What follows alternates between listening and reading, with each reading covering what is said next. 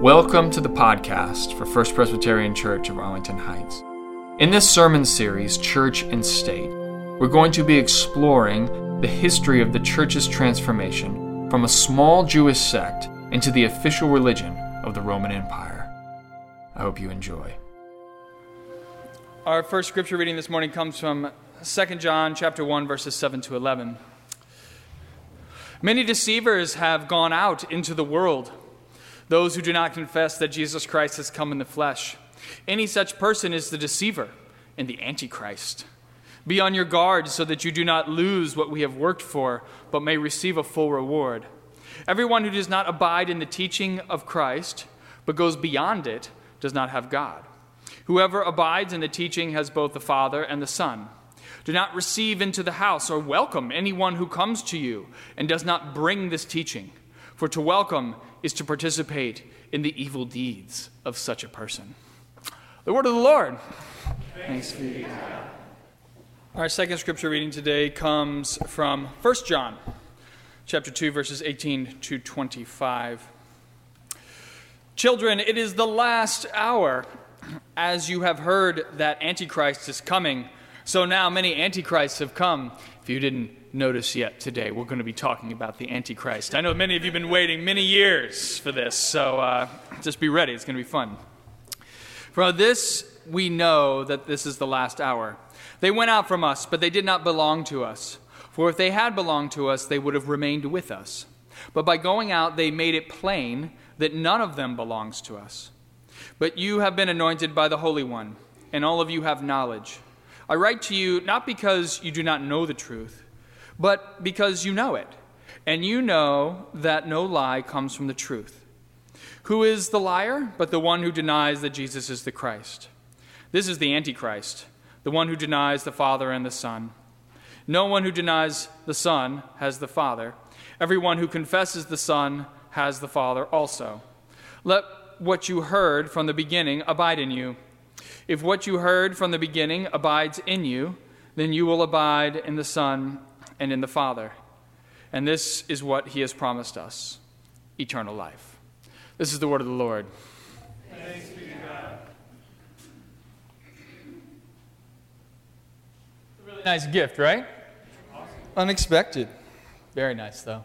So, we are doing our sermon series, Church and State, the Rise of Early Christianity. Each week, we are looking at the documents in the New Testament, and we are asking the question, what does the church in the first century have to teach us about being the church in the 21st century? That's right, you got it down. It's good. It's good. So the third part of the series, what it's really concerned with is this idea of talking about how Christianity, it establishes itself as having a separate identity from Judaism. And what we've been talking about is how Judaism and Christianity are now kind of splitting apart from one another. And last week, one of the things we talked about, which I thought was rather interesting, is how Christianity, one of the ways it differentiates itself from Judaism is in the way that they think about afterlife. Now bear with me for a moment because I need to do just a little bit of recap. I know that you all know this already, but let me just make sure that everybody's on the same page for anybody who may not have been here. So the way that the earliest Christians thought about afterlife was pretty simple. They believed that when you die, your body goes into the ground and you're asleep. Literally, you're just asleep.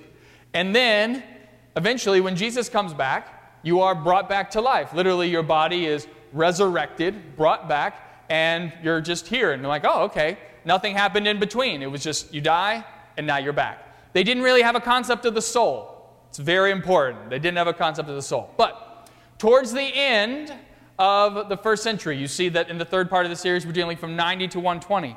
When you get into the 90s of the first century, that's when this idea of the soul begins to creep into Christianity for the first time.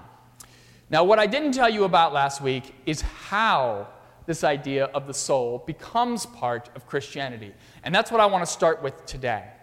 Now, in order to understand all of this, I think we need to define that word soul, because I think the word soul means different things to different people. Is that true?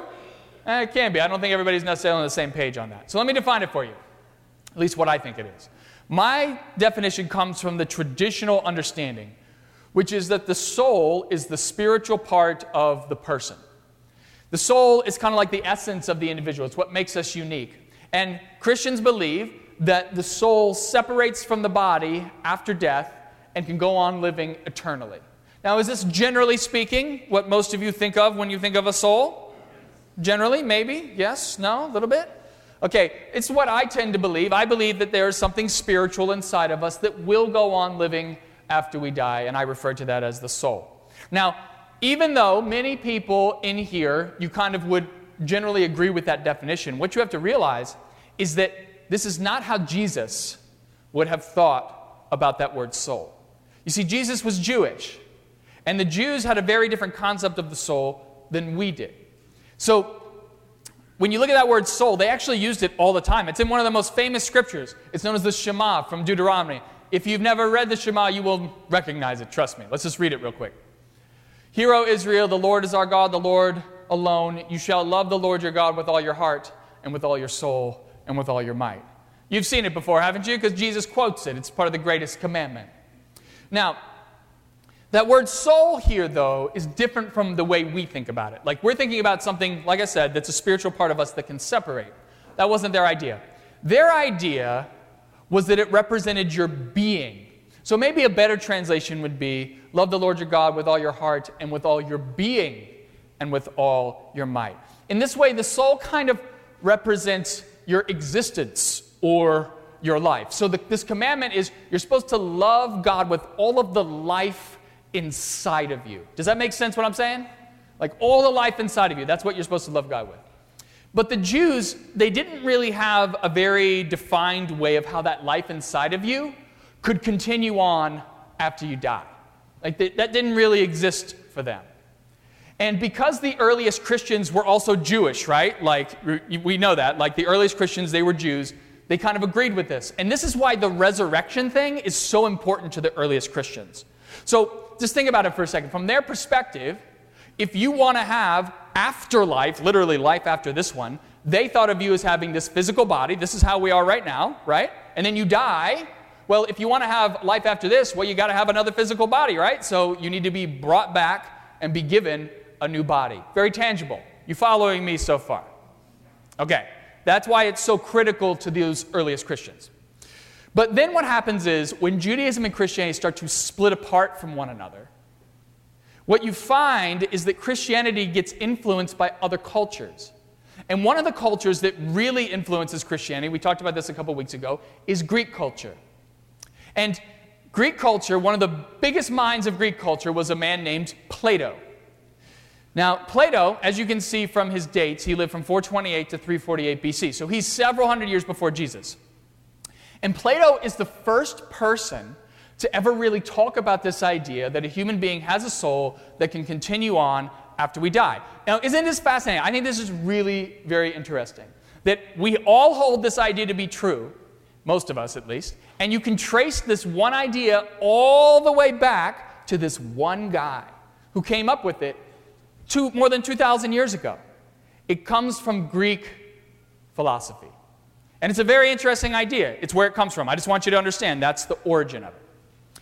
Now, Greek culture was very, very influential. People love Greek culture. It's kind of like how a lot of people, they look at like Hollywood and American culture. They look at it and they say, oh, we want to be like Americans sometimes. They'll look at our country that way. That was how they were with Greek culture. They wanted to be like them. And so as a result, people kind of took to it. And so this idea of the soul, it began to just spread everywhere.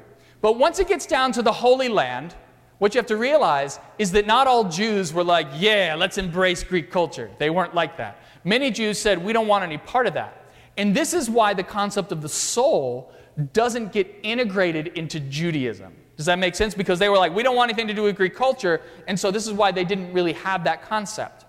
But Christianity is a little different, right? We start in the Holy Land, that's where Jesus was, and then what happens? It goes everywhere. And it gets exposed to Greek culture, and this is why the idea of the soul infiltrates into Christianity. And it's why Judaism and Christianity, they split in terms of afterlife. Okay, you with me so far? You with me so far? Okay. So, now that we've kind of talked about that, I think we need to just kind of acknowledge something here, which is that even though today many of us take for granted the idea that most humans have a soul, This idea, when it was first introduced into Christianity, actually caused a lot of conflict. Like a lot of conflict. And that's actually what you're seeing. When we read 1st and 2nd John, they were talking about that conflict, even though you may not have realized it. So let's begin with 2nd John. That'll lay the foundation for us. And then we're going to move into 1st John. Sound good?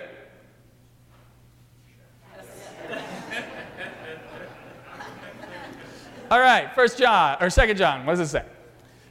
Many deceivers have gone out into the world. Those who do not confess that Jesus Christ has come in the flesh, any such person is the deceiver and the Antichrist. Okay, what is going on here? So what is a deceiver?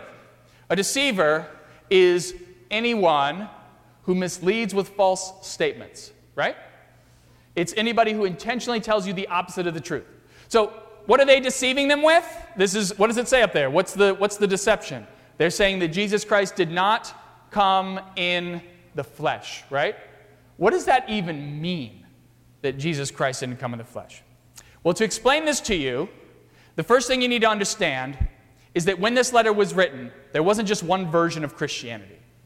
There were many competing versions of Christianity that were out there in the world, and they were all vying for real estate. In fact, the version we follow today wasn't even the most popular version. There were other versions out there that were way more popular. And so one version that was really gaining steam at the end of the 1st century is what we call today Docetism. And what these Docetics believed is that Jesus was never a flesh and blood person, that he didn't have a body, essentially. They believed that he was pure spirit. And this is where things get really strange. What they thought is that what people experienced as Jesus during his lifetime, that was actually not Jesus in flesh and blood. It appeared as though he were flesh and blood, but in fact, it was not really who he was, that he was real spirit. So you saw him and you were like, oh yeah, that would be flesh and blood, but really he was just a spiritual being. Now that's what 2nd John is talking about here when he says that they didn't come in the flesh.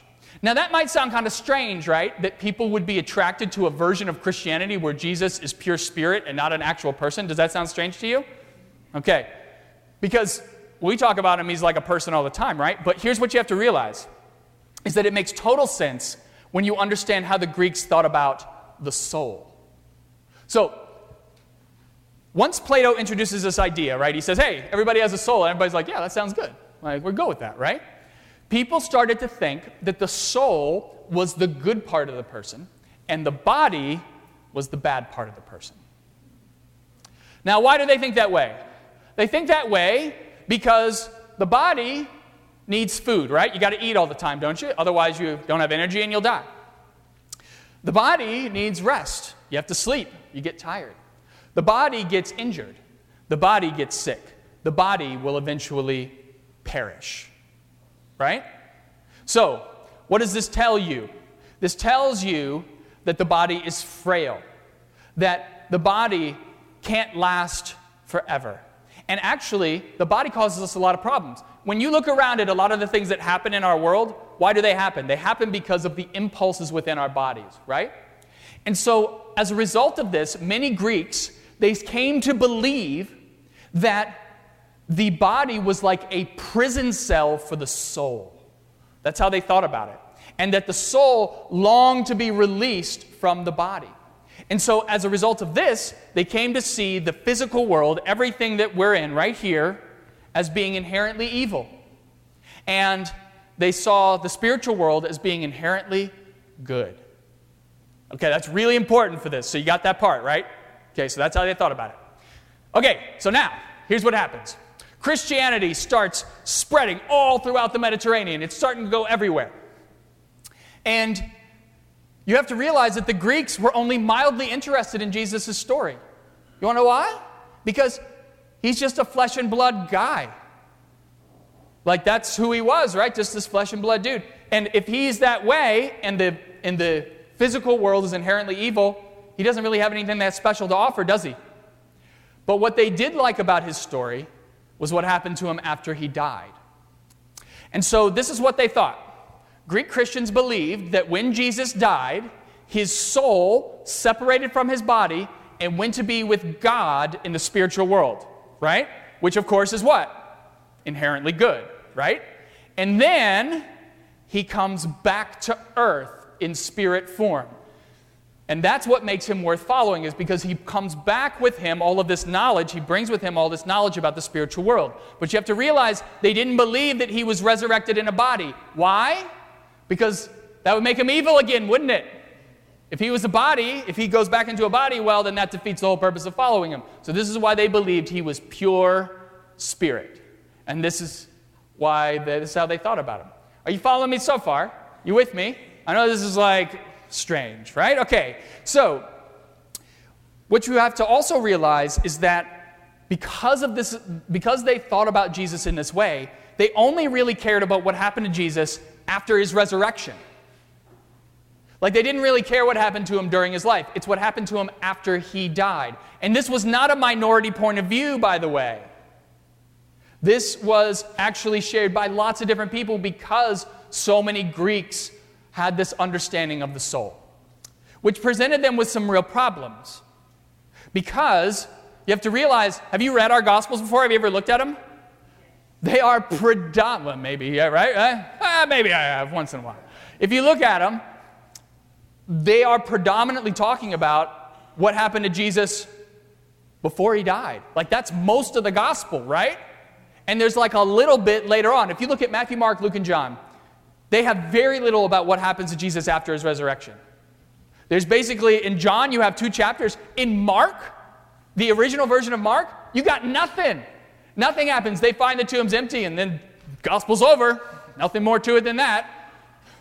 So these people, they look at these gospels and they say, hey, we can't really use these. They're not really meaningful to us. So you know what they did? They went out and wrote their own gospels. They were like, these don't work. We'll just write our own. And in their gospels, Jesus is pure spirit. And usually it picks up right after Jesus dies. Or if they do portray Jesus during his lifetime, he's pure spirit. And we actually have some of these gospels still. They made it. They actually made it all the way through. They're known as the Gospel of Peter, the Gospel of Judas, the Gospel of Philip. You can go back and read these. They're strange, but they were very popular at the time. And it actually caused people to start leaving those churches that were founded by Jesus' disciples, and they were going over to these other churches that believed that Jesus was pure spirit. This is what 1 John is talking about. Now, I've given you the whole background. Let's read this verse from 1 John, and it'll make sense now. Take a look. As you have heard that Antichrist is coming, so now many Antichrists have come. From this we know that it is the last hour. They went out from us. Who are they talking? Who's they? All those, the ascetics, the people who believe that Jesus is pure spirit, right? They went out from us, but they did not belong to us. For if they had belonged to us, they would have remained with us. So what's happening? What's happening is that these people, they're in a disagreement over whether Jesus had a body or whether Jesus was spirit. And it's in here that you see this word Antichrist for the first time. Now, when you think of Antichrist, be honest with me, what do you generally think of, right? You're thinking of Satan, right? Or the child of Satan. That's always a real fun one, right? The child of Satan is the Antichrist. That's not what it means. Antichrist just means against Christ. Like, literally, it means the opposite of Christ. So here's what the Antichrist is. It's any person who is trying to put forth a version of Jesus where he is pure spirit as opposed to flesh and blood. That's all it is. You're promoting a version of Jesus that is the opposite of who he was during his lifetime, how he actually was. That's why he's the Antichrist, literally the opposite of Jesus. The real Jesus was flesh and blood. The opposite of Jesus is pure spirit. All right, I'm done. That's the whole sermon for today. Thank you all very much.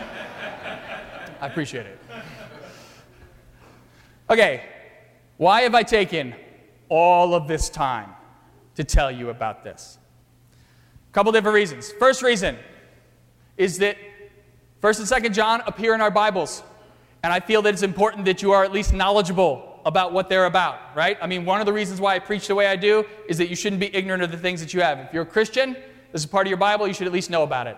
And more important than even that is that I don't want to hear any single person in here say, oh, the Antichrist is coming back any day now, or that person's the Antichrist. I hear people say that about political figures all the time. It drives me crazy. But if you say that, it just tells me you have no idea what the word means. And secondly, you've been watching too many Keanu Reeves movies, so we just need to step back and say, no, that's not what it is. Second reason is that I think it's important that you know that our version of Christianity has not always been the only version of Christianity. The fourth part of this series that we're going to be getting into, it's actually going to be talking about, we're going to start it in June, and it's going to be talking about how our version of Christianity was able to dominate all the other versions of Christianity, how we were able to stamp out all those other versions and why we ended up where we are today. So that's what we're going to be talking about. All right, the third and final reason why I talked about this is because I know that most of you in here don't care about this conflict in the least. Like, not one iota. I know you all couldn't care less about this. This happened like 1900 years ago, right? Like, how does this have any relevance to my life whatsoever? Like, I get it. I understand. And I would be willing to wager a whole year's salary on the fact that none of you in here are having conversations and debates over whether Jesus is pure spirit or flesh and blood. If you are wasting precious moments of your life. Let me tell you that. The only reason we're talking about this is because this particular conflict happens to be preserved in our Bible. Like, it's just in these letters, and so it's just kind of there, right? So I'm telling you about them. But it raises an important question for me. And that question is the Bible still relevant in our world today? Now, I know by saying that I'm poking at the bear here, and I don't want you all to think that I don't think the Bible isn't important. Like, I think the Bible is extraordinarily important. What did I just say? Alex said the Bible is extraordinarily important. It's on tape, so you can't go back and say otherwise, okay? I wouldn't be preaching out of the Bible every week if I didn't. There's a difference, though, between importance and relevance. And I do think that for many people outside of the church, they do not see the Bible as being relevant to the lives that they lead today. Let me take you through just a little thought experiment so you can kind of understand where they're coming from. Let's say just you know nothing about Christianity and you know nothing about the Bible. And one day you pick up that Bible that's in your pew and you open it up and you happen to turn to the pages of 1st and 2nd John. And you start reading. Now what you're going to realize very quickly is that it's hard to understand, right? You don't know the background. You don't know the context behind it. You're reading about the Antichrist. It's all very confusing. And you're asking yourself the question, what exactly does this have to do with my life here and now? How is this relevant to my concerns and worries in the world? Which is a good question to ask, right? But the fact is that when you're reading this book, you're sitting here and you're saying to yourself, well, if you've been in the church, like let's say you've grown up in the church, right?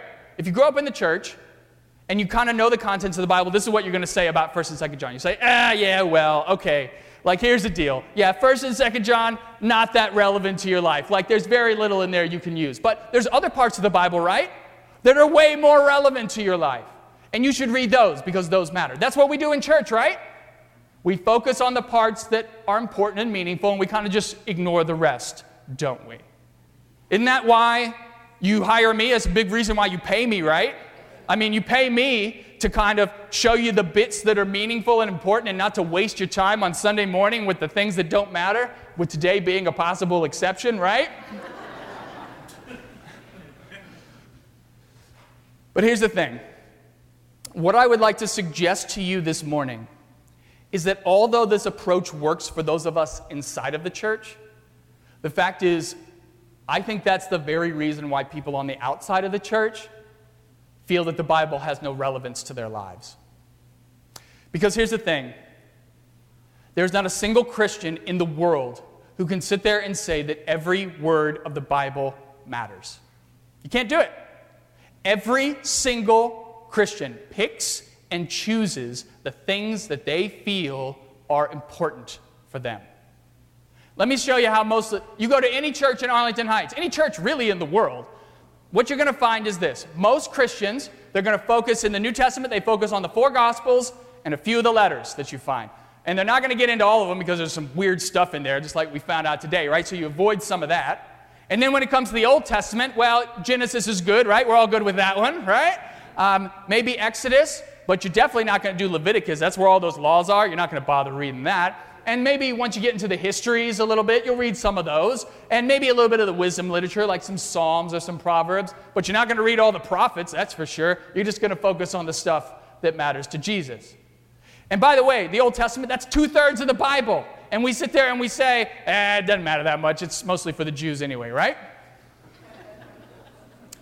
So is it any wonder that this is the way that we approach the Bible, that people on the outside are sitting there and saying, you know what, when it comes to the Bible, I think I'll pass. Because this is what people on the outside see us doing. They say, you're picking and choosing the parts that you like. You're picking and choosing the things that you think will support your way of looking at the world. You have your way of looking at the world. You want to find the things that support what you already think. And then you just ignore the rest. And they're right about that. We do that all the time. Let me give you just one example of this. One example. There are lots, but let me give you one. This is a very easy one. This comes from Luke 14:33. So therefore, none of you can become my disciple if you do not give up all your possessions. How many people in here have possessions? All of us, right? Now, how many of you in here consider yourself a follower of Jesus? Yeah? He doesn't. Based on that, you're not a follower of Jesus. He's being straight up. Now, how do we deal with this? What do we say? We say, he didn't mean it, right? I mean, that's what we do. Or we say, if he did mean it, I'm just not going to bother worrying about it. Now, you cannot sit there and say that the Bible is of ultimate importance to your life and then ignore the parts you don't like. That is hypocrisy, my friends. You can't do that. So, how do we deal with this problem? Because this is a problem that has been on my mind for a long time. And I want to end this morning by offering you a solution to this, how we can actually fix this issue. So, I'm going to lay this out there for you. You tell me if you think that this is true, okay? Because I think truth is all about it. The first thing I think we need to do is we need to embrace the hypocrisy. We need to own the fact that we don't follow it all. So here's what I think we actually do. I think this is a reflection of reality. So, is the Bible important to us? Yes, it is. I would say that's true, right?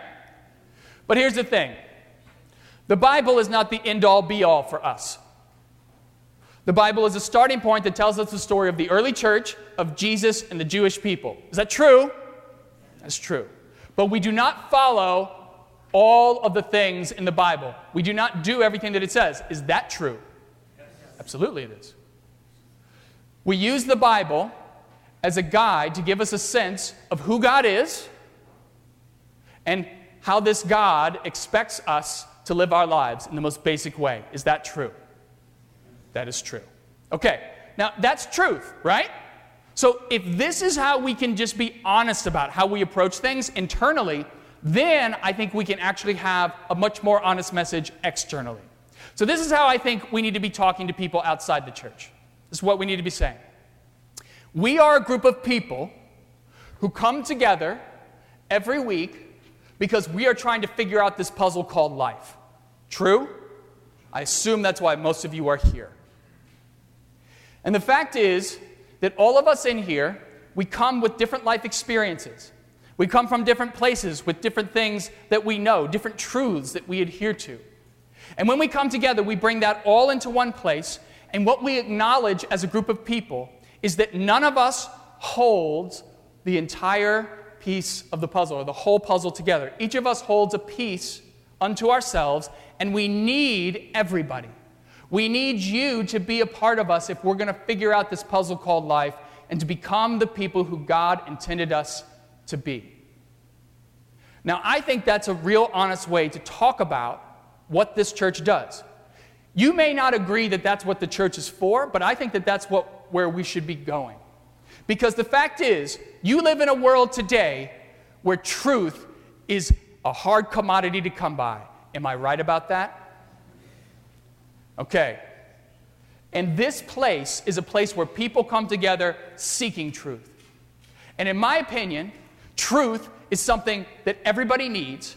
Truth is something that everybody seeks. And therefore, truth will always be relevant. And therefore, if we are willing to come together and say as one people that we are seeking the truth, and we are using the Bible to do it as best we can, and we are trying to be the people that God intended us to be, then I think that we can be the church of the 21st century, and that we will survive, and that ultimately I think people will see us as a place where they can come, where they can't get anything else like that in the world. That is what makes us unique. That is why people should be here, and I hope that this is something that you will carry out into the world and tell other people about, because the fact is, we have something here that other people don't have.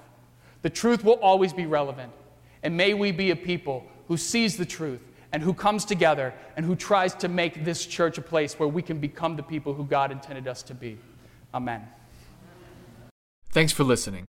And if you want to learn more about First Presbyterian Church of Arlington Heights, please visit www.firstpresah.org for more information on service times, directions, and to learn more about the First Pres family of faith.